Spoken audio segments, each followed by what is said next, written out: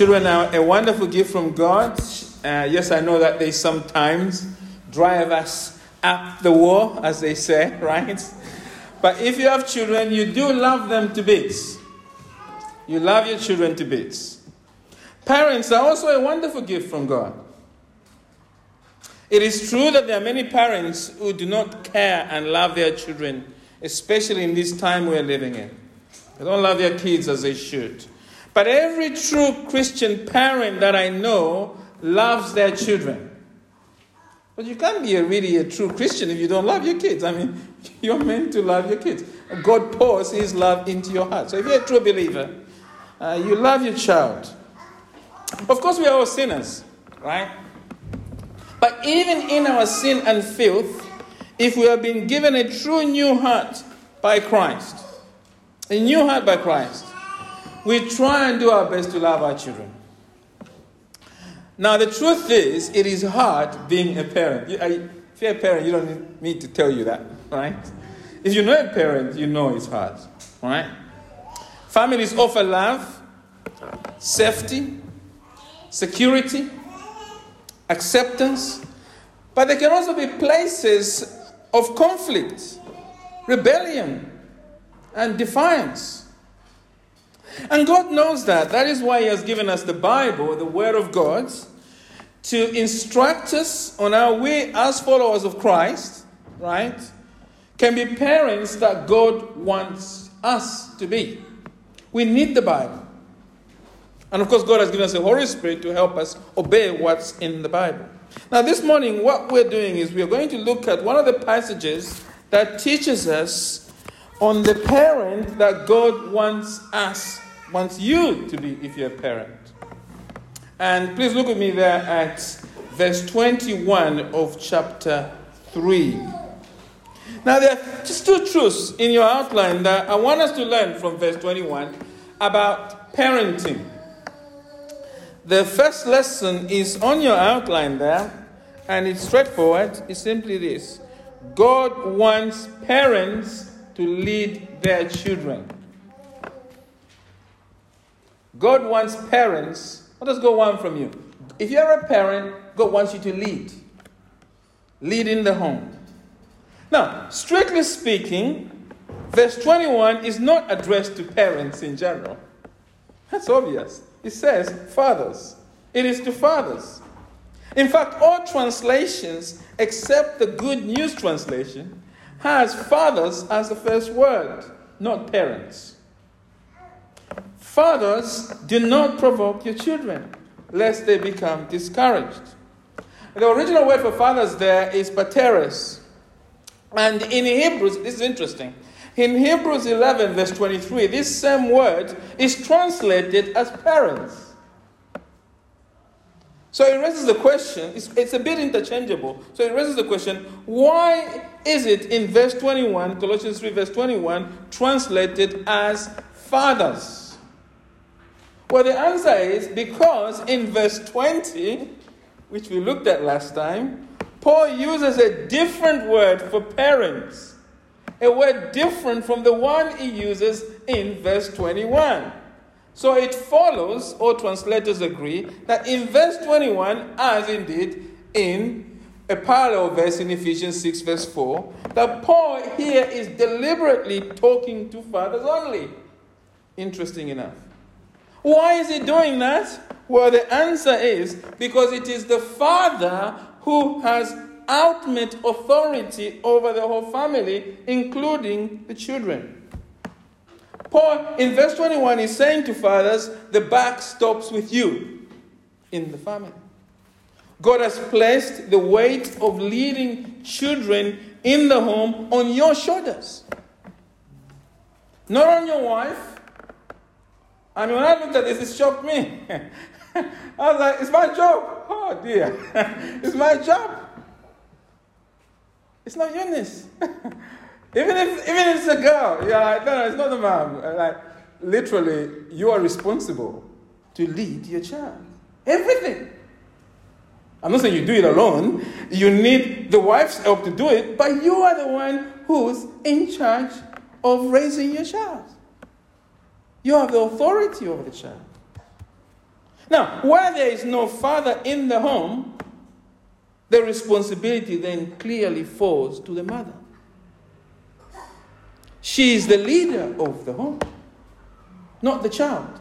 Not even the oldest child. Not even the oldest male child in the family. You can imagine in some cultures, the father dies and there is an older child. And in some cultures, they say, no, the child now is in charge. No, biblically, no, it's the mother who is the head of the family now. So fathers and single mothers, your children must be in, these are the two groups I'm specifically talking to today, staying in the context of the passage. I'm speaking to fathers this morning, and I'm speaking to single mothers, because these are the two leaders implied in this text. Fathers and single parents, your children must be in no doubt that you are the leader of the family. You have the ultimate authority over their lives. By Paul starting the command in verse 28 by saying, fathers, do not provoke your children lest they be discouraged. Paul is teaching us that God wants all fathers and all single mothers to have authority over their children, to lead, to exercise authority, to lead their children. And so this immediately raises a question. How do we lead our children in practice as fathers and single mothers? Well, Paul doesn't tell us here. But we know from the Bible that this involves two things, which are put on your outline. First of all, you must lead your family by providing direction. And I should just say to mothers here, in the home, you have to help the father do this. You have to help your husband do this. Your husband must lead your family by providing direction. Direction doesn't come from you, the mother, if the father is still around in the home. It comes from the father. You, as a father or single mother, must set life direction for your children. The parallel text in Ephesians 6 verse 4 says that, doesn't it? Fathers, do not provoke your children to anger. Similar verse. But what? Bring them up in the discipline and instruction of the Lord. The key point there, Paul is saying, it is the job of the father or single mother to bring up the family, to lead your family in a way that your children would come to love and serve the Lord. Fathers, do you have a clear biblical vision of what God wants your family to be in Christ? Perhaps you're married. You're just a husband. You haven't got children yet. Are you thinking about that question? Don't wait until you get married or you have children. If you're a single man, think about that question now. Are you thinking about what the biblical vision will be like? If you're a single woman today, if before you are dating, perhaps courting, are you asking the man already what his vision will be in the future for raising children in the home, in Christ? But specifically for those of you who are already in the home, are you actively leading your children in that direction? Is there a clear biblical vision, and are you leading them in that direction? Single mothers, providing direction for your children means that you must lead them to make the decision that you believe is best for them. I hope you've heard that. You must lead them, to make the decision that you, the mother or the father, believe is best for your children. Now, I am not saying you must impose it on them. It is important that as parents we work hard to bring our children along, isn't it? That's true servant leadership. So you must consult them. You must listen to what they think about the decisions they are looking to make. And you must then lovingly persuade them to follow a God-honoring path. But in the end, you must make the decision for them. Are you doing that? Are you the type who just let the child decide? You know what they're deciding is not good for them. And yet you don't lead. You think you're being loving. You think you're staying in touch with the culture. I was speaking to a young lady once who was living under some years back, living under the roof of a mother's home. And she was there. She was clearly under the mother's authority. But she was arguing to me. She was saying, look, Pastor, the way you're talking is not how the world should be. The world is different now. Children have agency. I said, children have always had agency, but they are meant to live under the authority of their parents. And in this case, she was living with a single man. Beloved, it is sinful for us to let our children make life-altering decisions for themselves. We must lovingly decide for them and on those decisions. That's what leading our children is. Remember, loving deciding them is not imposing it on them. If the children are still under the roof, okay? I'm not talking about your children that have left. I'm saying if they're under your roof. That's very important. I hope we clarified what a child was 2 weeks ago. You remember what we said. Okay? It's children under the roof of the parent. Life-altering decisions. The friends they choose to hang out with is a life-altering decision. It changes their life. Bad company corrupts good morals. It's going to shape how they live. So you must actively approve who they hang out with. You can't just be silent about that. Who your child marries is a life-altering decision. If they're under your roof, you as a parent must have a reasonable say. Reasonable say. Some parents say unreasonable. We'll come to that. But reasonable input into this. Church attendance. What can be more life-altering than being in the church? Listening to the gospel. You as a parent must be clear. Under my roof, me and my house will serve the Lord. We'll come to church in the morning. We'll come to church in the evening. Midweek is tricky because they need to be at school. But you must decide as a father, this is going to affect you for eternity. And you must, as long as they're under your roof. Once they leave, that's their issue. Again, not in a way that domineers, but in a way that persuades them this is good for them. And if they're not persuaded well, they need to sit down a few sermons, they'll become persuaded. But lead, you must. Not just say, oh, today he wants to stay in bed, that's good for... Who come if he wants. No, leadership.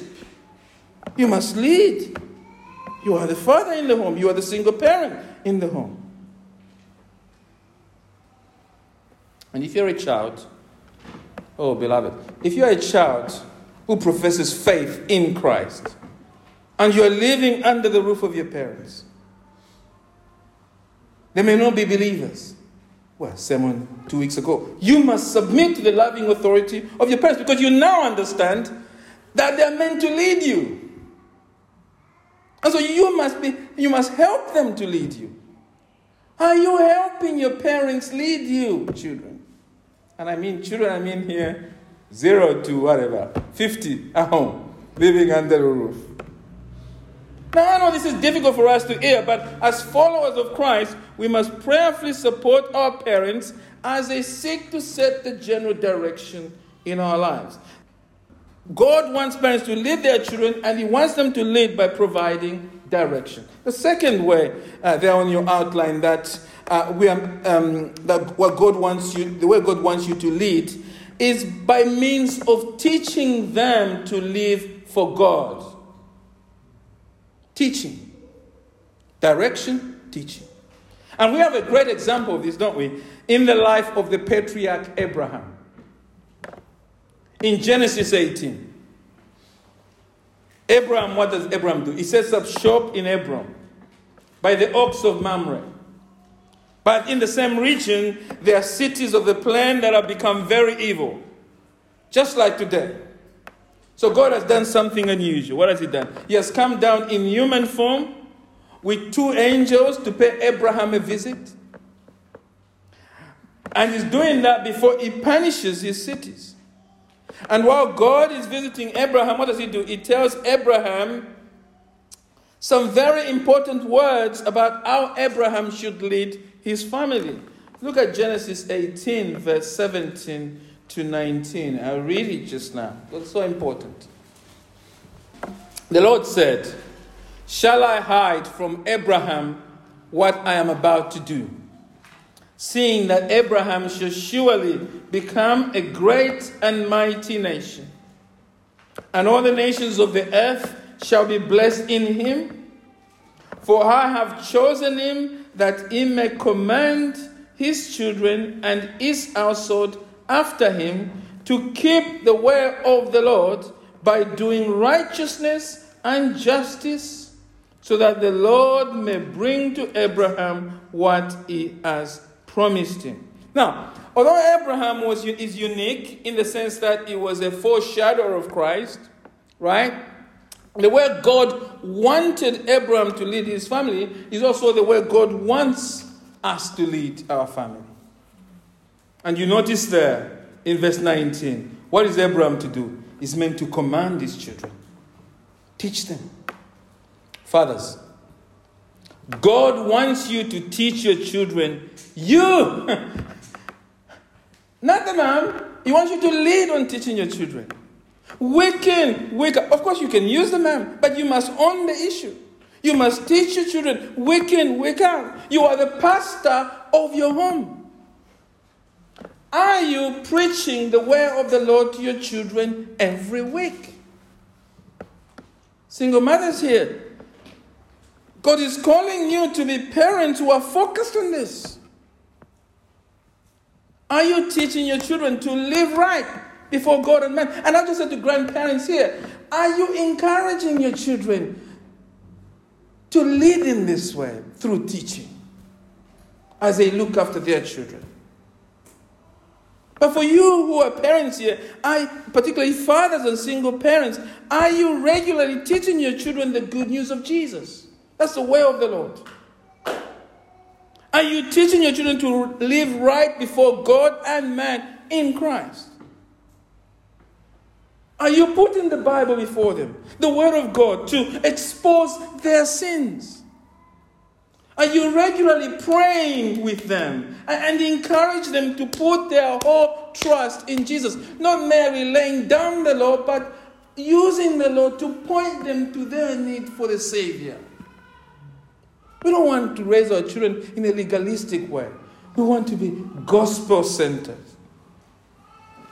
Are you reminding them that nothing else matters in life apart from the gospel? Fathers, will your children later say, the most important thing that my dad focused on in my life is that I am a sinner desperately in need of the saving grace of God? Will they remember that my father taught me that I am a sinner heading to hell? And that the Lord Jesus Christ was fully God and fully man, went to that cross to pay the price for my sin. And that he rose for my justification. And he ascended into heaven. And that he's coming again. And that I must trust in him or I will perish. Will they remember that as your will and testament to them? Or will they say, what my dad really wanted was that I would be an accountant. Because he always dreamed of being an accountant himself, but never quite managed it. I used to know a child like that. The father wanted to be a nurse. Yeah, he wanted to be in the medical. And nursing, when he was growing up, was a big thing. And he really wanted his daughter to be a doctor, in effect. And that's the only thing he cared about. And when you spoke to the child, he said, this is his passion. And at that time, the daughter actually wanted to study something else. But that's the thing that consumed him. He didn't care about the gospel. Even the selection of unit was about that. By God's grace, God saved that child. But what do you think that child is going to remember that dad really wanted for her? It's this. Now, I'm not saying there's anything wrong with being an accountant. We all need a good accountant, isn't it? Just in case you become rich, right? Just in case. Right now, I don't need an accountant. I'm all right. But just in case God does something. It's a wonderful profession. But that shouldn't be the most important goal in any other profession. Our goal should be to teach our children to know Christ. You know, you and I are called to raise our children in a way that is different from the evil world around us. Your children are meant to live counter-culturally. And you are responsible to ensure they are being taught well. You, the father. You, the single parent. You are responsible to ensure they are being taught well, not just when it comes to the Bible, but for their day-to-day life and education. Of course, you can use the resources out there. I'm not saying you must do it yourself. My point is the buck stops with you. You must be aware of the content of what they are being taught. You must shape it in such a way that it's providing the right outcome. My point is you have the final responsibility. The government says you don't. The government in Scotland once tried to have this thing called named parent. No. The biblical position is we must never see the government as the primary educator. Some of you are blessed because you haven't got children yet. That's a blessing too. But as the Lord blesses you, there's singleness in that. There's blessing in singleness, a blessing in being childless even. Right? But the point I'm making is the time may come when God will give you children, perhaps, if it pleases Him. Learn this truth now. You must never see the government as the primary educator. You are the educator biblically. God didn't command even Melchizedek to teach Abraham in that passage. He was around, but he didn't. He commanded Abraham to do it, not Melchizedek to do it for him. It's the same thing for you. You are the educator. And your top priority in educating your children must be what? Spiritual, isn't it? Yeah. That's the most important education. It's spiritual education. You are responsible to ensure your kids are having a biblical education. And you must ensure that whatever else they learn outside adds to that, not away from it. The focus of true Bible-centered education of our children is that first and foremost we train them in what? The personal knowledge of our Lord Jesus Christ. And it is that alone which should form the vast bulk of their time on earth to learn.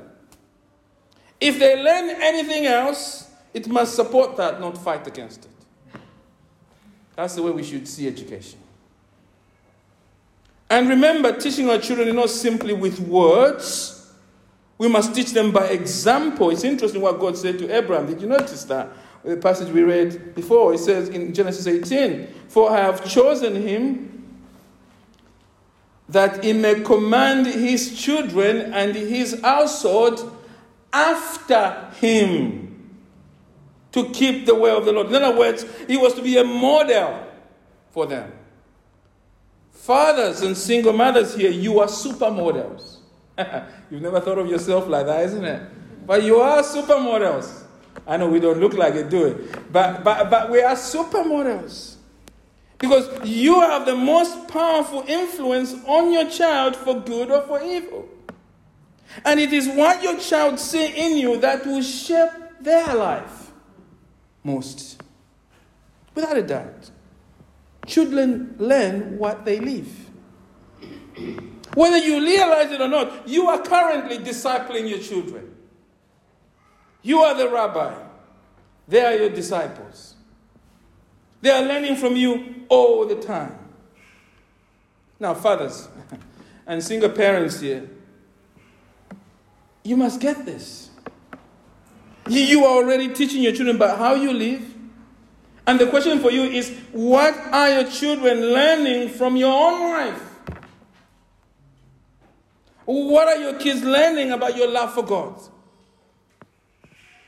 What are they picking up about your attitude to people who do not know the Lord Jesus Christ? Do your children believe your heart weeps for non-believers? You may think, what's that about? Well, if they cannot pick that up from you, they won't worry about their own salvation. If your children see you, you are praying for the lost, you are seeking to share gospel with the lost, then the children will look at themselves and say, woe is me. I must look to Christ because I can see from my mother, I can see from my father, that he takes this issue of hell and judgment seriously. They will start worrying and they'll start looking at God seriously. Do your children see that you love the church? Or do they think, Dad does not even care whether to attend Bible study or go to evening services? Are they thinking, perhaps the reason Mom thinks Sunday's evening services are not important is because the church is just a show. It's a religion with no life. Remember, it's not just what you do that kids pick up on. It is also what you don't do that they pick up on. And it's like that, isn't it? When you go to a place of work, you see how everybody's behaving, but you also see how they are not behaving. Having come from Zambia, straight from the village, and come here and gone to a public school, a boarding school, I didn't know much about English culture. I was learning it on the go. So I saw the kids. I was seeing what the posh kids were doing at boarding school, how they are arranging everything. I'm like, yeah, that's how it's done. But I'm also seeing what they are not doing. They are not going out there wearing they are not in snow wearing summer shoes. I once did that, brother, and I had to be taken to the sanatorium. I said, why did I fall down? Then I checked the shoes. I was wearing the wrong shoes. You see what they are doing and you see what they are not doing. And you learn, you adjust. Right? Same thing with parents and children. Children are picking up from you not only what you are doing, but what you are not doing.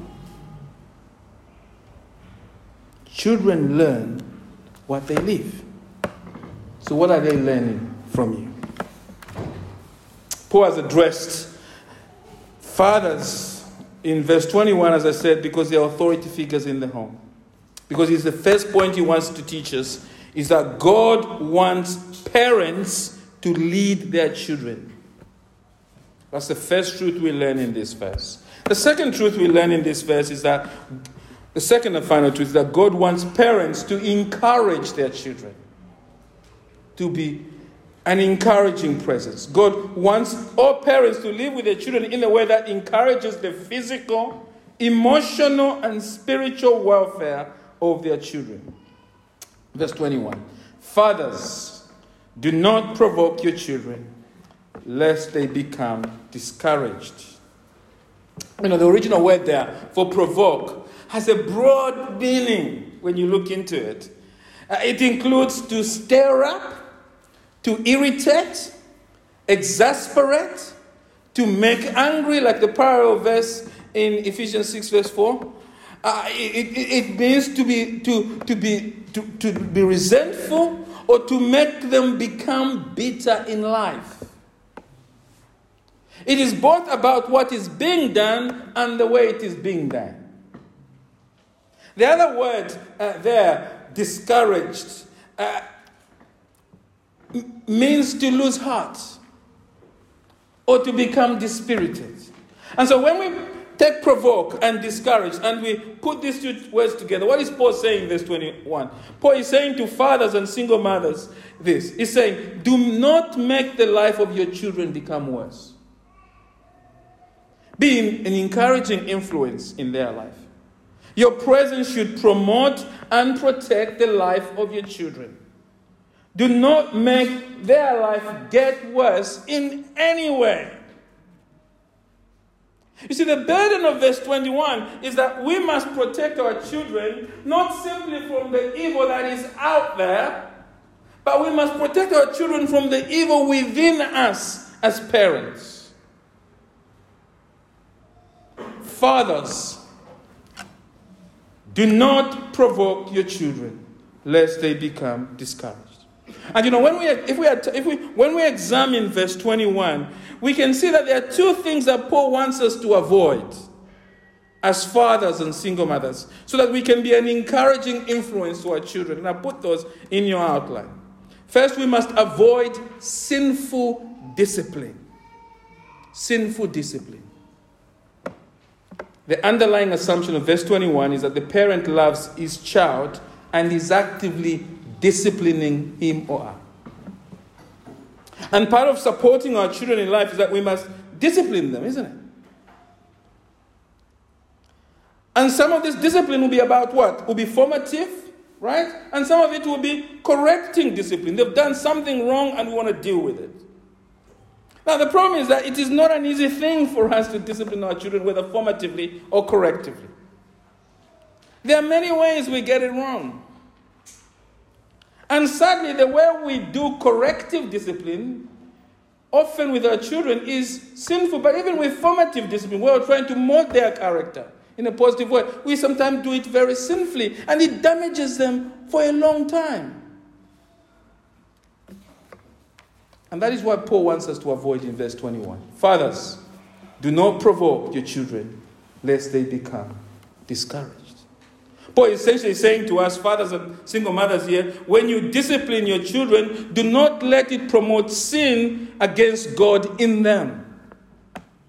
Do not let your discipline stir up more sin in your children or lead them to lose their hope in God, to start living a life without hope in the world. Now, this raises an interesting question, doesn't it? What sort of discipline leads children to become worse in life? Well, sometimes our children become worse because we do not discipline them enough. Now, do you remember the story of King David and his son Absalom? This is a bit of an imperfect illustration, but do you remember that story? What did the father, King David, do with his son Absalom? I'm not saying when he died. Before that, he left him alone. If you read the account, Absalom started misbehaving. He started stealing the hearts of the people of Israel. The father knew, but didn't do anything. David could not be bothered. A man after God's own heart could not be bothered with his son. He had had enough. He did not try and do anything. Now, perhaps he thought Absalom was his own man, so technically, because Absalom was not really living under his roof, right? So perhaps he thought, well, he's married now, he's got his own thing, he's doing his own thing, and left him to be. But actually, technically, David had responsibility still towards his son. But David decided it was not his job anymore. And what was the result? Well, Absalom became more and more angry with his dad, and in the end, removed his own dad from power. And actually, in the end, it led to Absalom's own death. And David shared the responsibility for the death of his son. He whipped for Absalom, but part of whipping for Absalom, sure, was whipping for himself. And what he had allowed to happen. Parents, are you actively disciplining your children? Or are you too busy to spend time with your kids, to know they need correction in many areas of their life? You know, disciplining our children properly demands that you do life with them. Fathers, this is a big issue. You cannot know the faults of your children unless you spend time with them. Enough time with them. Unless you walk with them. It is not enough to simply have 1 hour a day with your kids. When you're tired from work. That's it. You must do life with them. You must talk with them. Watch films with them. Play with them. Learn with them. You must know how they are thinking. You must do your life in such a way that you truly live with them. Now, I know life is busy, and there are bills to be paid, and there's the cost of living crisis. Honestly, I do, well, talking to some of you, I get a sense, I can't say I understand the pressures you're under, but because we're all different, aren't we? There's a limit to my understanding, but talking to you, I know that this is we are living in difficult days. But this is where the Bible changes the way we see life. It's calling us to rethink the way we do family. What are our priorities? The question you should be asking as a parent is not how much money should I make. You should be asking, what does it mean? What sort of job should I have that will enable me to do this? You've got to think backwards. My wife, who I love, once reminded me, he says, Chola, do you know that someone always pays the sacrifice? I said, yes, I've read the Bible. I have. Someone must pay the sacrifice. And then she says, well, it's either you or Abigail. Someone always pays the sacrifice. Are you asking children to sacrifice for themselves, or are you going to sacrifice yourself for your child? We need to think about that. And that changes the whole dynamic, the way we are looking at our lives. You must spend time with your child if you're going to make sure they're disciplined. I'm not saying it's easy, but prayerfully consider this principle. Someone always pays the sacrifice. Are you currently asking your child to pay the sacrifice that you, who knows Christ, should be bearing for them, as God the Father has done for you in Jesus Christ? Sometimes our children become worse because we are overprotective or wildly excessive when we discipline them. We are unnecessarily strict. I sometimes see parents, they won't let even a child have a chocolate. Of course I love chocolate, but I'm just saying. So I'm using that because it's close to my heart, right? They won't let a child have a chocolate. They won't, come on, give him that chocolate bar just for once in a blue moon, as it were. I'm just giving that as an example. We can be overprotective with children even when it comes to letting them visit other people. I grew up in an environment in which you could let your children go visit your aunties and uncles. But nowadays, I see parents, they're like, nah. And sometimes for good reason. This is a dangerous society. But I'm saying, let us rethink, let us think carefully, where are we being overprotective with our children? Overprotective parents do not trust their children. And if a child does not feel trusted by their parent, they start to feel my behavior doesn't matter. That's the point. No matter how good I am to my mom, she won't trust me. So what happens is that when the child is growing up, she starts to rebel against the rules. Because the more laws, transgression multiplies. There's something in us that wants to rebel against the law. Sometimes our children become worse because we discipline them with the wrong heart. God is not involved when we discipline them. We do it with the wrong heart. You see, God cannot honor our discipline of our children if we're doing it with wrong motives. And there are many wrong motives for disciplining our children. For example, discipline them because we want to have a quiet life. That's not a reason biblically for disciplining your children. That's selfish. Discipline them because they will embarrass you. You don't want to be embarrassed by them. Or you want to feel you are in charge. Or they even say because you feel disrespected. You need to be humble. Of course, they shouldn't disrespect you, but that's not a reason for disciplining them in of itself. And shamefully, many parents discipline their children because they want the child to be a success in some hobby. Play the flute, the child isn't interested. I'm going to discipline you. Now, as I said before, you must make decisions for them, but be clear the basis for your disciplining of them. Don't do it because of some hobby. You always wanted to play the flute and you want them to play and they're not interested. Or maybe you want academic achievement for them. It's a great thing, you desire that. But it's not the reason to discipline them because you want them to be better academically. No. Because much of that is driven by your own impulse, your own desires. All these are wrong motives for discipline. It is discipline that's driven by our selfish hearts. It is self-centered discipline. And beloved, let me just tell you, God will not bless that discipline. Quite the opposite. You know what happens? God may allow your child to do what I call divine frustration.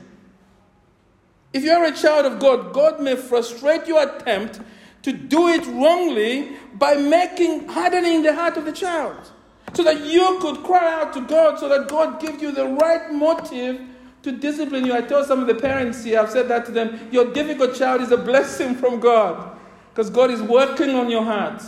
Remember that. As you cry, what are you doing as you're crying? You're going to God. Lord, bend my child to your will. You're learning to pray that. You're enjoying intimacy with God. Listen, the correct motive for disciplining our children is that we love our God so much that it breaks our hearts that our children are rebelling against Him. That's the only correct motive. And the supporting motive is that we love our children so much that we want them to live lives that are fulfilled in honoring God. Love for God and love for them. We want them to be Christ-like. Though that is the only supreme motive.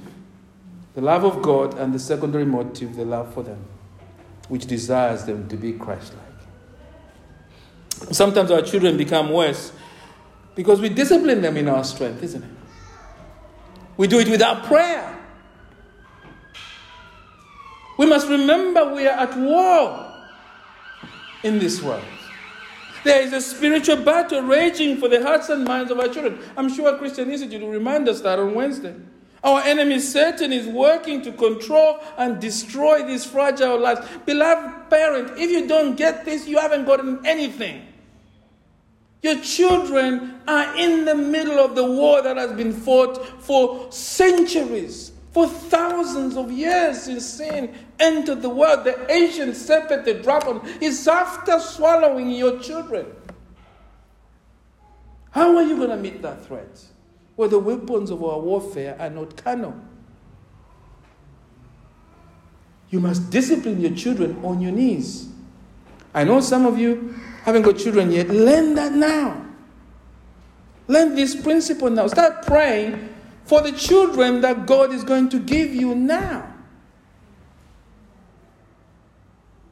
Parents who already have children, do you pray before and after you discipline your child? Do you even pray with them, if possible, in the middle of that discipline? Are you prayer-driven? Discipline with a heart of prayer keeps the devil at bay and leads us to focus on honoring God. In fact, it produces gospel-centered discipline. Secondly, and we'll see where we get to. We must avoid directly sinning against our children. The sin Paul has identified in verse 21 is a sin against the children, isn't it? Fathers, do not provoke your children lest they become discouraged. The point of verse 21 is that the action of the parent there has led the child to rebel against God. So it's a sin against God, but they have also sinned against the child. And we must ask ourselves, what are some of the sins we commit against children that leads them into sin? In what way do we sin directly against our children? Well, I'll be quick here. 3 ways. We sin against our children by favoritism. We often do this without realizing it. We start favoring the well-behaved child, don't we? The badly behaved child notices that I'm not being treated properly by dad, and before long she feels like the black sheep of the family, and there's terrible results. Favoritism. It's easy to always look to the well-behaved child. Sometimes we sin against our children by unforgiveness. We see that in the royal family, isn't it? A child has sinned against the dad. The child, well, in the case of the royal family, hasn't really apologized.